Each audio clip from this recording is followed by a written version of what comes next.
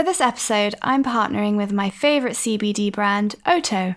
I'm someone who has always really struggled to go to sleep, but then I found Oto's award-winning sleep collection, which has really helped me calm the racing thoughts that keep me up at night. And Oto's CBD sleep drops are a personal favourite. They contain these botanicals such as lavender and butterfly pea flower to help you wind down, while the CBD helps to bring the body back into balance so you can get to sleep more easily and stay asleep. 9 out of 10 customers reported improved sleep, and what I really love is that it's not like a sleeping pill, it's all completely natural so you wake up refreshed. Fear Itself listeners can enjoy 10% off all Oto products with their online shop at otocbd.com/fearitself with the code FEAR10. My name is Pippa Grange, and my biggest fear in life is being stuck or being trapped and not having choices. Hello and welcome to Fear Itself with me, Cressida Bonus. In this podcast, I'll be asking people from all walks of life about fear, how it limits them, how it motivates them, how they face it, and what you can learn about yourself and the world around you from your fear. I'm very excited to say that my guest this week is Dr. Pippa Grange, one of the world's most influential and sought-after psychologists. Pippa has worked with some of the biggest names in sport and business. She has a reputation for having a significant impact across numerous areas, from helping build resilience, developing good habits, and enabling people to live with less fear. She is widely credited with transforming the mindset of the England football team at the 2018 World Cup. Tottenham and England footballer Dele Alli says, "She's amazing. Everyone listens when she talks." And the Duke of Cambridge said, "England was a better team with her on board." She has distilled all her knowledge into a wisdom-filled, mould-breaking new book, Fear Less, where Pippa shows us how to face our fears and live more free, fulfilled lives. Hello, Pippa. Hello, thanks for having me. Pippa, thank you so much for being here and thank you for taking the time and talking to me today. I've just read your book, Fear Less, and I really loved how it's not about being fearless, which is actually something I don't believe in, but more about fearing less. Would you say that we are all driven by fear? Yes, absolutely. It's a matter of degree. So I think that fear is a very natural phenomena in its sort of purest essence. And we all have it and we'll all continue to have it. And we wouldn't want to be without it. As you say, feel less is different to fearless. I'm a big believer in the former, not the latter, as an objective. But it's really a matter of degree and how much control we have of how much room fear takes in our life, how much space it has at our table.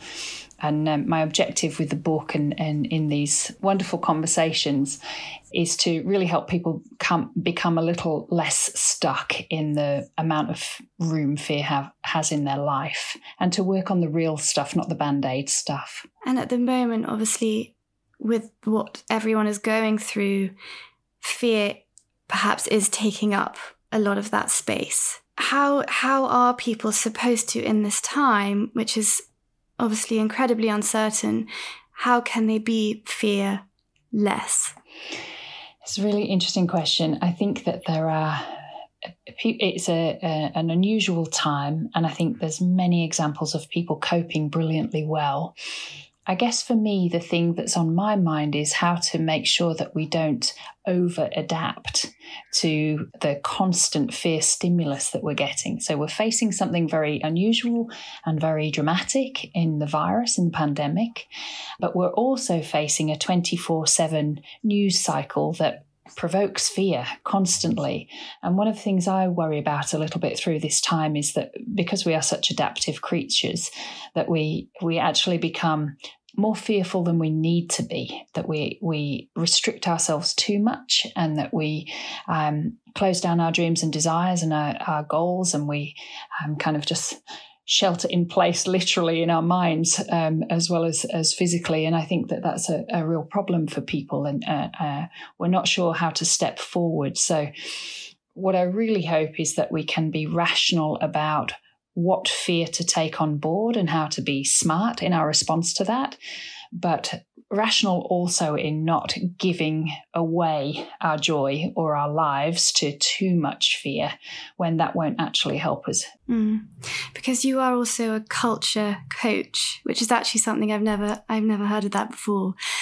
And as you say, it does feel like, almost especially at this time with all the news that we're, subjected to, is that people almost catch their fear of other people, and then it just increases the fear that we're all feeling. Yeah, definitely. I mean, there's, we absolutely need the facts, and we need the information about what we need to be doing and not doing, or what's the shape of the pandemic, and what are the realities that are facing us. But I think we can get caught up in the difference between headline news and real sort of journalism, I guess, that gets down to the things that we need to know. And if we don't turn away from the news cycle here and there, it can quickly become overwhelming. And you feel like not only are you going to do the wrong thing if you move, if you connect, if you try and live life as normal, but that you're putting yourself at grave risk. And I think that, there's a difference between smart action on the back of a fear stimulus like the pandemic, and losing yourself totally to sort of being overly fearful about what's happening. Yeah. And I think that feeling of fear, big or small, can be incredibly overwhelming, and it's a very powerful energy, but can also be very difficult to describe with any sort of logic, which is why in this podcast I ask people to name their fears to sort of get to the real root of it. And if we were looking at fear in your story, can you talk a bit about the fear that you had growing up? Yeah, most definitely. The fears I had growing up, I think, influence the fears I still get triggered by today. So for me, as you would have read in the book, there was some complex circumstances as I was an adolescent, particularly, and I think with hindsight, they have a tale for me now, in that I really fear being stuck in a negative situation, or in constrained or kind of trapped, whether that's in a relationship or in a circumstance or even in a job. So it has some upsides to it. Because, that means that I don't accept less. I make sure I'm not ever in too much debt, or that I haven't made a commitment that I can't keep, so that I can stay fleet of foot and I'm always ready to move. But it also has a downside in what that costs me, and perhaps not over my life, not being willing to have made commitments very easily, and moving away from things a little bit quicker than I should have, and being maybe too quick to move on at times. And I have to be very aware of when I'm triggered into that now, and discern as a grown up the difference between a choice and a commitment I'm making, even if it's a struggle, and feeling trapped, or feeling stuck in a negative circumstance. And you encourage people to look at the source of their fears. With this fear that you have about being trapped and restrained, do you know what that source is? Thinking back across my childhood, or I should say my adolescence. My childhood was fine, but my adolescence, where things got tricky at home. That sort of sense of watching my mum not being able to escape from a rubbish situation of domestic violence, or feeling really stuck and trapped, and watching and feeling incapable of helping myself, but also kind of stuck in the circumstance, even though I did escape. The emotional feeling of that, the psychology of that stayed, and I still can be triggered into that now. So there wasn't sort of one moment, and I think for most of us it's not that way if it's not sort of a traumatic event, but it's a lifetime of small nuggets of information that tell us psychologically that things aren't okay, and you need to be able to move quickly, or you need to be more perfect, or you need to stay separate, for example, or you need to be superior. All of these ways that we sort of manifest our fears. they don't generally come from one significant event. They generally come from layers and layers of information and ways that we perceive that information. And they build up sometimes without us even knowing. That's really interesting that you talk about those layers and how our brains are kind of habitual moulding to think of a certain way or to be frightened of a certain thing. And I wonder, I know this is a huge question, but how we remold our brains to not allow fear to take up so much space. I do think there is kind of root fears that trouble all of us at some level. One of them is dying, obviously is like a critical fear for all of us. But another one is being abandoned. And we're, as a mammal, we're the most vulnerable mammal for the longest period of time. So an infant child is born absolutely helpless without a caregiver. We wouldn't survive at all for more than a day or two. And so we're completely dependent on other people. And before we're even born, our fear systems are fully developed. Before anything else, before our ability to understand hardly anything else, we're wired for fear. So there is that root fear of being abandoned as we become adults, as we grow up. That kind of transforms into modern life fears of being lonely or being rejected or not being good enough, which is sort of the central way that we're experiencing it now of, am I good enough? Am I enough? Am I worth enough? And that's kind of like the modern take on abandonment, that is a root instinctive fear in all of our deep unconscious. In terms of how we deal with it, what I talk about in the book is understanding the difference between in the moment fear, which is driving too quickly into a corner and getting that prickling rush of adrenaline up through your legs and your chest where your knees go weak and you need to do something. And which is a very useful thing. We wouldn't want to be without it. The thing about that is not only is it completely natural and it will recur, but it's largely manageable. So there are a whole host of techniques that you can use to get a hold of that kind of fear. You can process them, which might be about using breath work or it's basically all about coming back to the present, grounding yourself in right now and what's in front of you. Or you can use a distraction technique, or you can also just use rationality of running through the facts in your head, depending on the circumstance and where you're at. So the great news is on that kind of fear, it's useful, it's natural, and often it's manageable. The trickier one, the sneakier one, is not good enough fear. And quite often, even in performance, even when we're performing, it feels like in the moment fear, but something that's more of a thief is sitting under the surface, a thief of our joy, a thief of our potential, a thief of our willingness to expose ourselves. And that's the fear of not being good enough. And so when it comes to that, I'm not a believer in techniques per se. My position is that is something we have to take a deep dive on. And that's kind of all about shifting your perspective.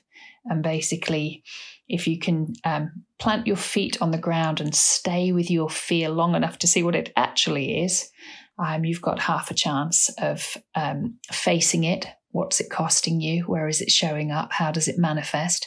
And replacing it with something that's much stronger and more useful for you. But that's not done by tomorrow. Whereas you can learn to manage your in-the-moment fear by tomorrow. So there's a real distinction. I think those not good enough fears, certainly in my experience, can be very damaging to our everyday lives. And it's certainly held me back in many ways. Has there been a time in your life where it's held you back? Yeah, absolutely. Many times. I think probably one of the most obvious ones is sort of from a professional sense through my career has been feeling imposter syndrome. So I'm so often in my career the only woman in male-dominated environments, in sports teams. I've worked mostly with men. And quite often as the psychologist and the only woman in the environments, I feel like, what am I doing here? And particularly earlier in my career, I could start to doubt myself and allow fear far too much room and get in the way of my actual skill, my ability to do the job. So I really had to learn to right size the fear and trust myself a little bit more and recognize what was happening when it was happening, so that I could go, right, yeah, that's just fear. What will I do with it? And in your book, you talk about replacing the fear with something else. Which I really liked and found really, really helpful. If we were to take a not good enough fear, and for you, for example, when you were, working with the England football team, and if that fear came up, what would you replace it with? Well, a go-to across my life has been laughter and humour. So, to good one. Yeah, always useful. But to be able to connect with people that I, are my own inner circle and my trusted people, and ring them even in the midst of sort of, unusual circumstances, and just have a giggle. The humility to laugh at yourself in those moments, I think, is really important. So that's been a really important tonic for me. But there's also probably the main thing for me has been the willingness to be vulnerable enough to really connect with people. So even in those circumstances, when I've been able to sort of say, okay, well, so what? I'm the only woman. How will I relate to other people on a really human level? How can I connect? How can I bring some closeness or humanness into the relationship that takes it to a different level? And that absolutely is fail-safe for me to be able to sort of relate differently and connect differently. And so you're actually not performing, you're just you, relating as you, and you move away from the performance, and I'm just able to be Pip. So the truer I am, the easier it gets. When you got that job for the England team, is that the attitude that you took on? Absolutely. Even thinking about taking a job like that, where most people would say, well, you're mad. That's the undoable job. That's, the theatre of doom. But for me, there was nothing to lose, because I felt that, I'll just show up with whatever I have to offer and trust it and trust myself, and the outcome will be the outcome. And I think that that's not only confidence building, it's very freeing. That the opposite of fear, in my view, is mental freedom. So I was able to go into that job with mental freedom. My expectations were that I would do what I could, and that would be enough. I would be enough. I love that the opposite of fear is mental freedom. I think that's wonderful, which is a place that everyone wants to get to, don't they? Yeah, definitely. I noticed that people try so hard to have less fear that they almost become perfectionistic about having less fear. That becomes the next thing on the to-do list, the next kind of manifestation of perfectionism. And it's so important to remember that it will pop up. It's completely natural. And as long as you can trust yourself that you have the resources and you have some ways of replacing it, and you can come back and go through the process again, you don't have to be perfect at living with less fear all the time either. So we're all flawed. Yeah. We are, definitely. You also write about this as well, that there's a lot of shame behind this idea of fear and makes us weak. It's actually just very human. And I'd love you to talk about that link between fear and shame, and how there is so much shame around. Yeah, I'm so glad you asked this, because it's such a critical point. As we've been saying, fear is natural. We're born wired for it, and it's there before anything else for us, before we can reason, before language, anything else. Shame, however, is a cultural gift. We're not born with shame. We learn it. It's cultural. But it is probably the weightiest and heaviest of all of the emotions, maybe the ugliest of all of the emotions. For me, I think so. I think it's the most damaging. When a culture rakes up shame and shames other people constantly, it incites all of us to be a little bit more fearful. It gives more room to fear. So if we're talking about a community that we belong to, whether it's a social community or a workplace or even a family, a group that we belong to, and if shame is a central cultural aspect of that, we can quickly want to hide. We can quickly want to withdraw. And it's a very toxic thing in an environment.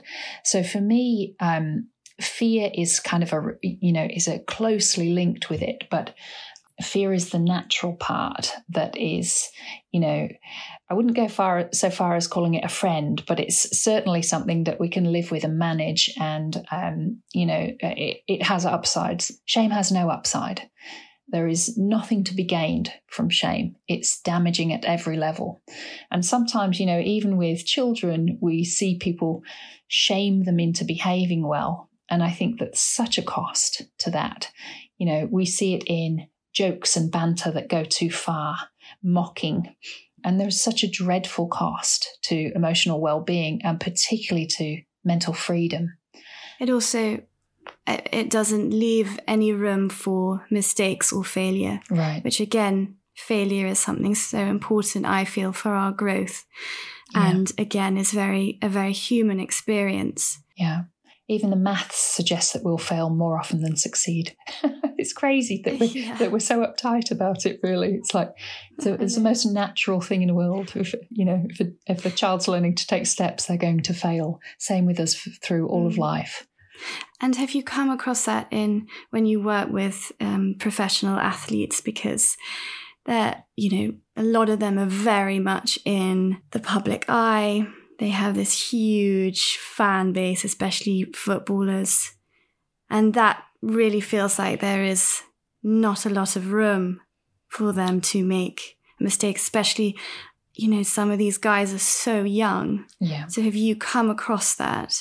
Absolutely. I've worked with pro sport for more than 20 years and I've seen it many, many times, which is kind of one of the things that prompted me to write the book, that you can look at somebody and from the outside, they look like they have all the trappings of success and winning. But inside they feel fearful and empty. They can't attach to the joy that comes with the success. They can't be present for it even. And I think that's a terrible loss, and it doesn't have to be that way. So yes, absolutely, I've seen it many times. And if you think about there's two things with this. One is that we're wired for fear. We have about 60,000 thoughts a day, and the majority of them will be negative and repetitive. So we have to intervene. We have to boss it, as I say in the book. We have to take charge. But the other thing is that a performer, especially in elite sport or, in your own profession, the idea of failing means failing in full public view. So, you have to have a sense of mental freedom to even get out there and do it. But you also have to have a sense of worth that isn't predicated on the outcome.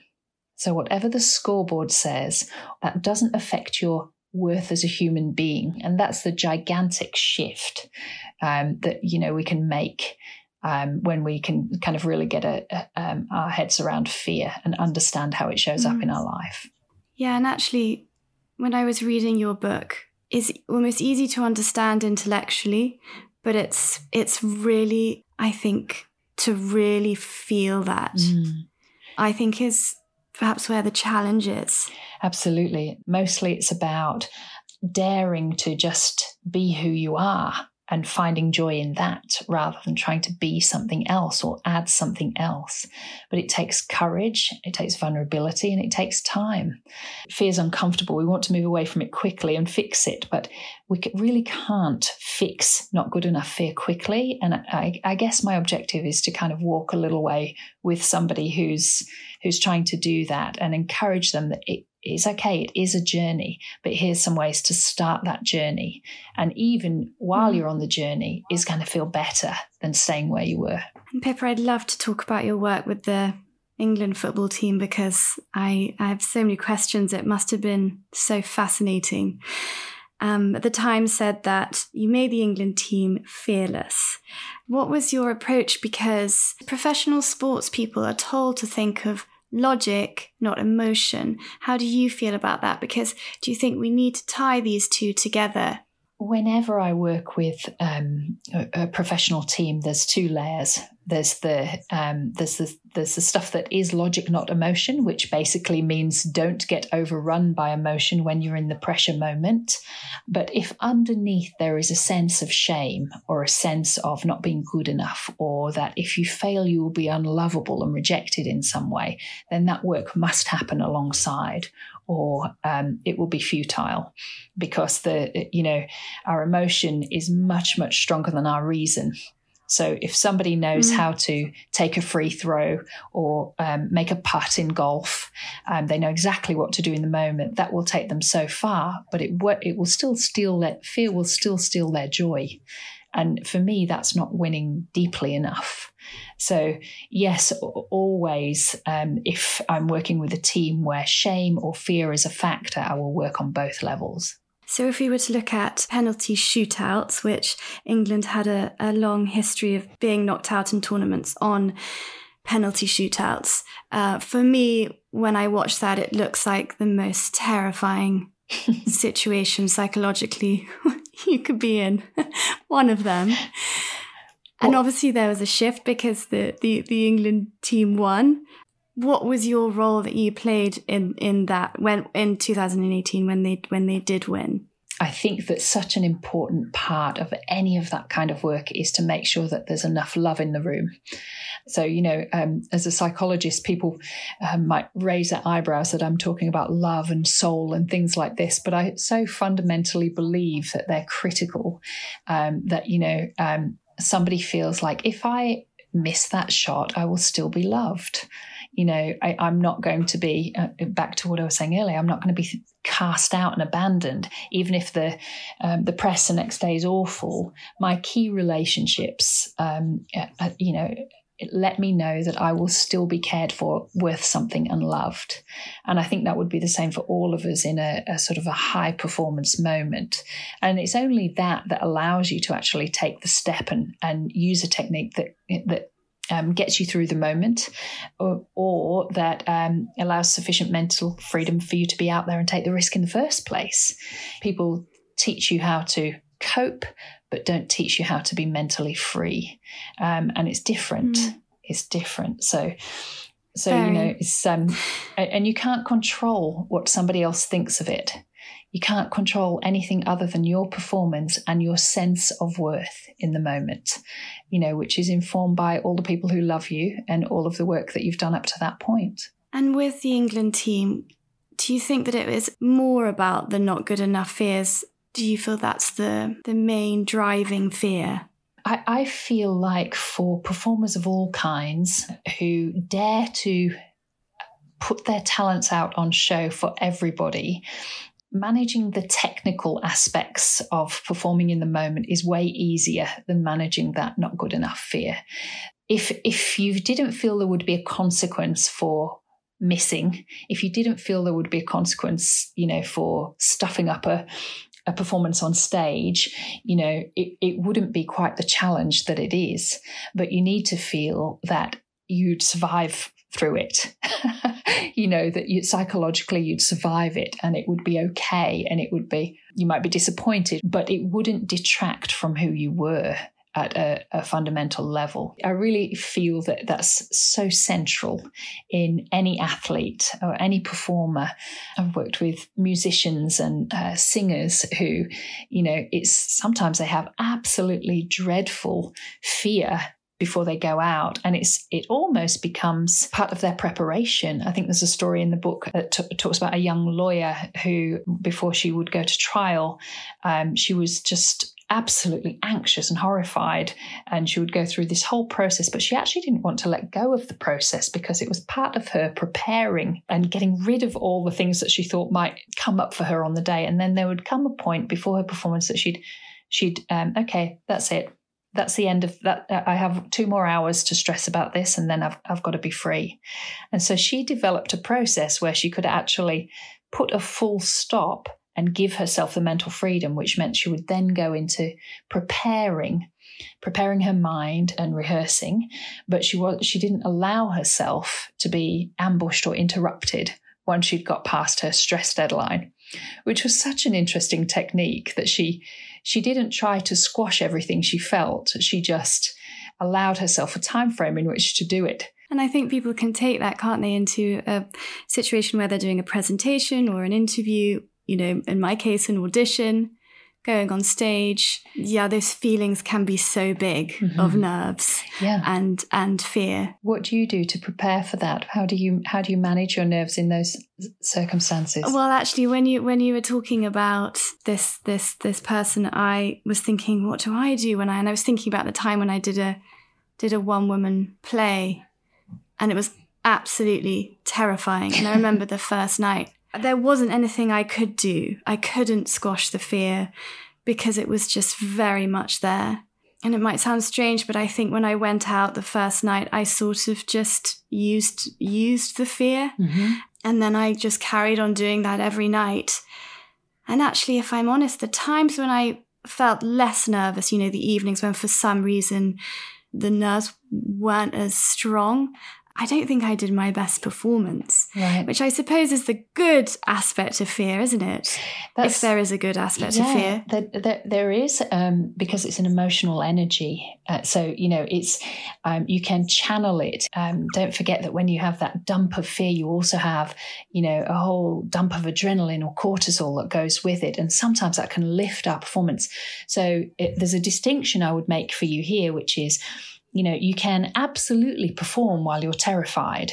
My objective, I guess, would be that you can enjoy it as well. I can think of many performers who spent their whole life feeling exactly like that, but they weren't really present in their lives and in their performances. They didn't really feel the deep joy of those achievements. It was like relief and then, oh my God, here we go again kind of thing. And it was just a repetition rather than being truly able to absorb and let your success and your performance and your achievements sink into your bones. And I think a lot of us go through life just kind of getting through and coping and using that adrenal fear in that way.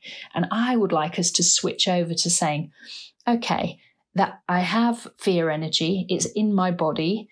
Okay, I want to also leave some space for winning, for the feeling of winning, for the feeling of success. So how might I make my fear slightly less intrusive or take up slightly less elbow room and give me some other psychological space, some other mental freedom so I can feel other things? This whole podcast, every time I do an interview, I get very nervous and I, fearful, but it's because to me, these conversations really matter. Yes. I nearly didn't do this podcast and project because of my fear.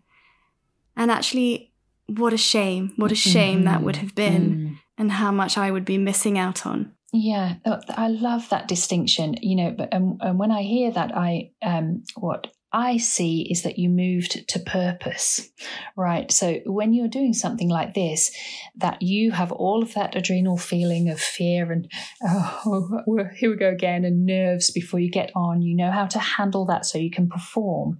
But also the shift to purpose is recognizing what you're serving when you're doing this. So however many people are listening to a conversation that you're having and feeling some relief themselves or feeling seen, witnessed, heard in their own fears, you have a purpose that's beyond just the performance. So that's where you actually move to winning deep. And I think that's one of the essential shifts that we can make. You do it because it means something. You do it because there's a love in it. And usually when it comes to purpose, it's for somebody else, or it's beyond yourself at least. Something that's had such an impact on your life and you're willing to, be vulnerable enough and brave enough to share that offers something purposeful for others. And that's one of the distinctions that lets us all be brave. Yeah, and actually that feeling of fear doesn't mean you shouldn't do something, which often I have mistaken that fear with. Fear is, ubiquitous. We all will feel it to some degree about something or other. Even the bravest looking person might be really afraid in a relationship. There's so many ways that fear can manifest. And I think accepting its normalness and knowing that it shows up in two different ways, and one's a deep dive and one is something that you can manage in the moment, then, we get a little bit further into sort of not having so much of our inner joy blocked. And that's the point. Yeah. And I think, just going back a bit to this idea of winning, I think we live in a culture that's sort of obsessed with winning. And, you say that actually that idea is very, very unhealthy. But I wanted to ask, when you work with say a football player and that's their job is to try and win, how do you teach that? I mean, I think it is in all of us in different ways. Our school system ingrains it in us that, you have to have this grade to be good enough, that, if you don't pass, you don't move forward. We have these messages all through our life. But you're right, some athletes is a really stark description of whether they made it or not on the scoreboard, and that makes it very tricky. But I think that the answer is in, the distinction I make between winning shallow, which is kind of chasing silverware and results, whether they're, in the stock market or the boardroom or on the football pitch, and winning deep, which is being able to experience the joy that goes with your wins, that's where it comes to. So if an athlete is continually winning on the scoreboard but feeling empty, feeling nothing, lacking meaning, feeling flat, then there's room for the conversation. I do feel that our culture is far too skewed to it's not just about winning, but it's what we mean by winning. Because in our culture at the moment, winning means dominating, beating somebody else. Somebody else is a loser, conquest, unassailable, untouchable. And I think that those things are lonely unless you've learned how to win deep. That means relationship, connectedness, meaning, purpose, joy, grace, all of those things that we edge out. And I challenge people, through the book to say, what if you spent the next year deepening or broadening rather than progressing upwards? How about that? That would be less status and a bit more soul. And I think that those moments where we get to reflect like that and take a choice in favour of life, vote in favour of life and in favour of ourselves, and that's the richness, that's the zest of life. And I think that we all benefit enormously from that. Comes back to what you were saying before about love, and how love, without sounding airy-fairy at all, but love does actually win, and love is the answer. Mm-hmm. Yep. And actually coming from you saying that, who is, a psychologist and has years of experience, to say that is really wonderful and has, I think, a lot of weight to it.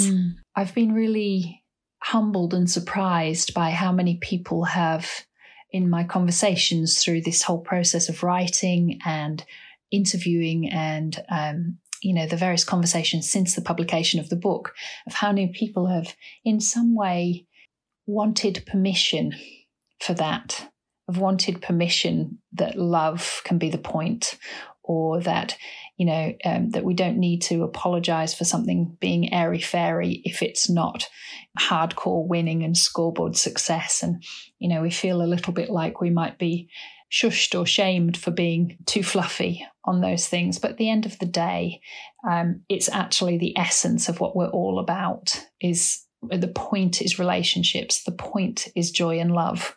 And, if we squeeze those things out of our lives too much, then comes emptiness. Yeah. And Pippa, I am doing, in this series, I'm doing a couple of episodes called Love Itself. Wonderful. Where I ask people what they believe love is. And I know it is a massive question, but could I ask you what you believe love to be? I think for me, love is being able to show up or have somebody in my presence show up totally as themselves. I don't remember who the quote was from, but the quote that we're all just a bunch of flaws stitched together with good intentions. And for me, love is where we can allow each other to be that. It's where you can just actually drop all of the pretense, drop all of the masks and just be who you are. That feels like love to me. Yeah.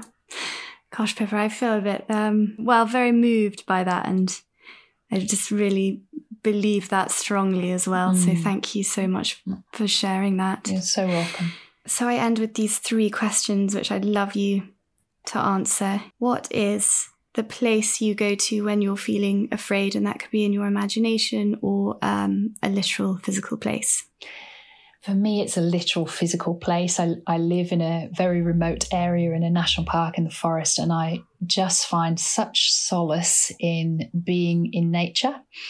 If I'm surrounded by huge, tall trees and in the middle of the forest, I somehow feel a very different sense of perspective on whatever small thing is troubling me. The same kind of feeling if you look up at night and just recognize how tiny you are and how tiny this little moment in geological time is that you're experiencing. So perspective helps me a lot, and nature helps me have perspective. So yeah, it's a literal place for me. And what's the song or piece of music that you listen to in a bad moment or a fearful moment? I would probably listen to Erykah Badu in a moment where I felt fearful. I love her music. I love the rhythm of it, and she's always got something sassy to say. And if I listen to that, or maybe The Roots as well, full volume, listening to that in the car or at home, it is really a natural mood enhancer. And what would you do if you were free of fear? Well, if I had so little fear at my table that I could do anything, I would probably continue down this path, actually. This is my first book in this genre, and, it was a big step to pick up the pen, so to speak, and to write and to think, do I have anything that's valuable to offer? And I've been so thrilled with it. But I think for me to be really fearless, I would continue to engage in these conversations and see if we can rehuman a little bit and have as many people as possible just connect to that idea that love is indeed stronger than fear. Pippa, thank you so much. You're so welcome. Your book, Fearless, is out now, and for all the listeners, I have read it and I really, really cannot recommend it more. It has helped me in so many different ways, so please do buy a copy. And Pippa, thank you so much for coming on Fear Itself. This really has been truly just a gift, so thank you. I'm really thrilled. Thank you so much for having me. Thank you so much for listening to Fear Itself, and I hope it was as interesting and as useful to you as it was for me. It would mean the world to me if you could rate and subscribe, and maybe even share it with a friend so that other people can hear about us. Join me next week where I will be speaking to another wonderfully inspiring guest. Until then, take care.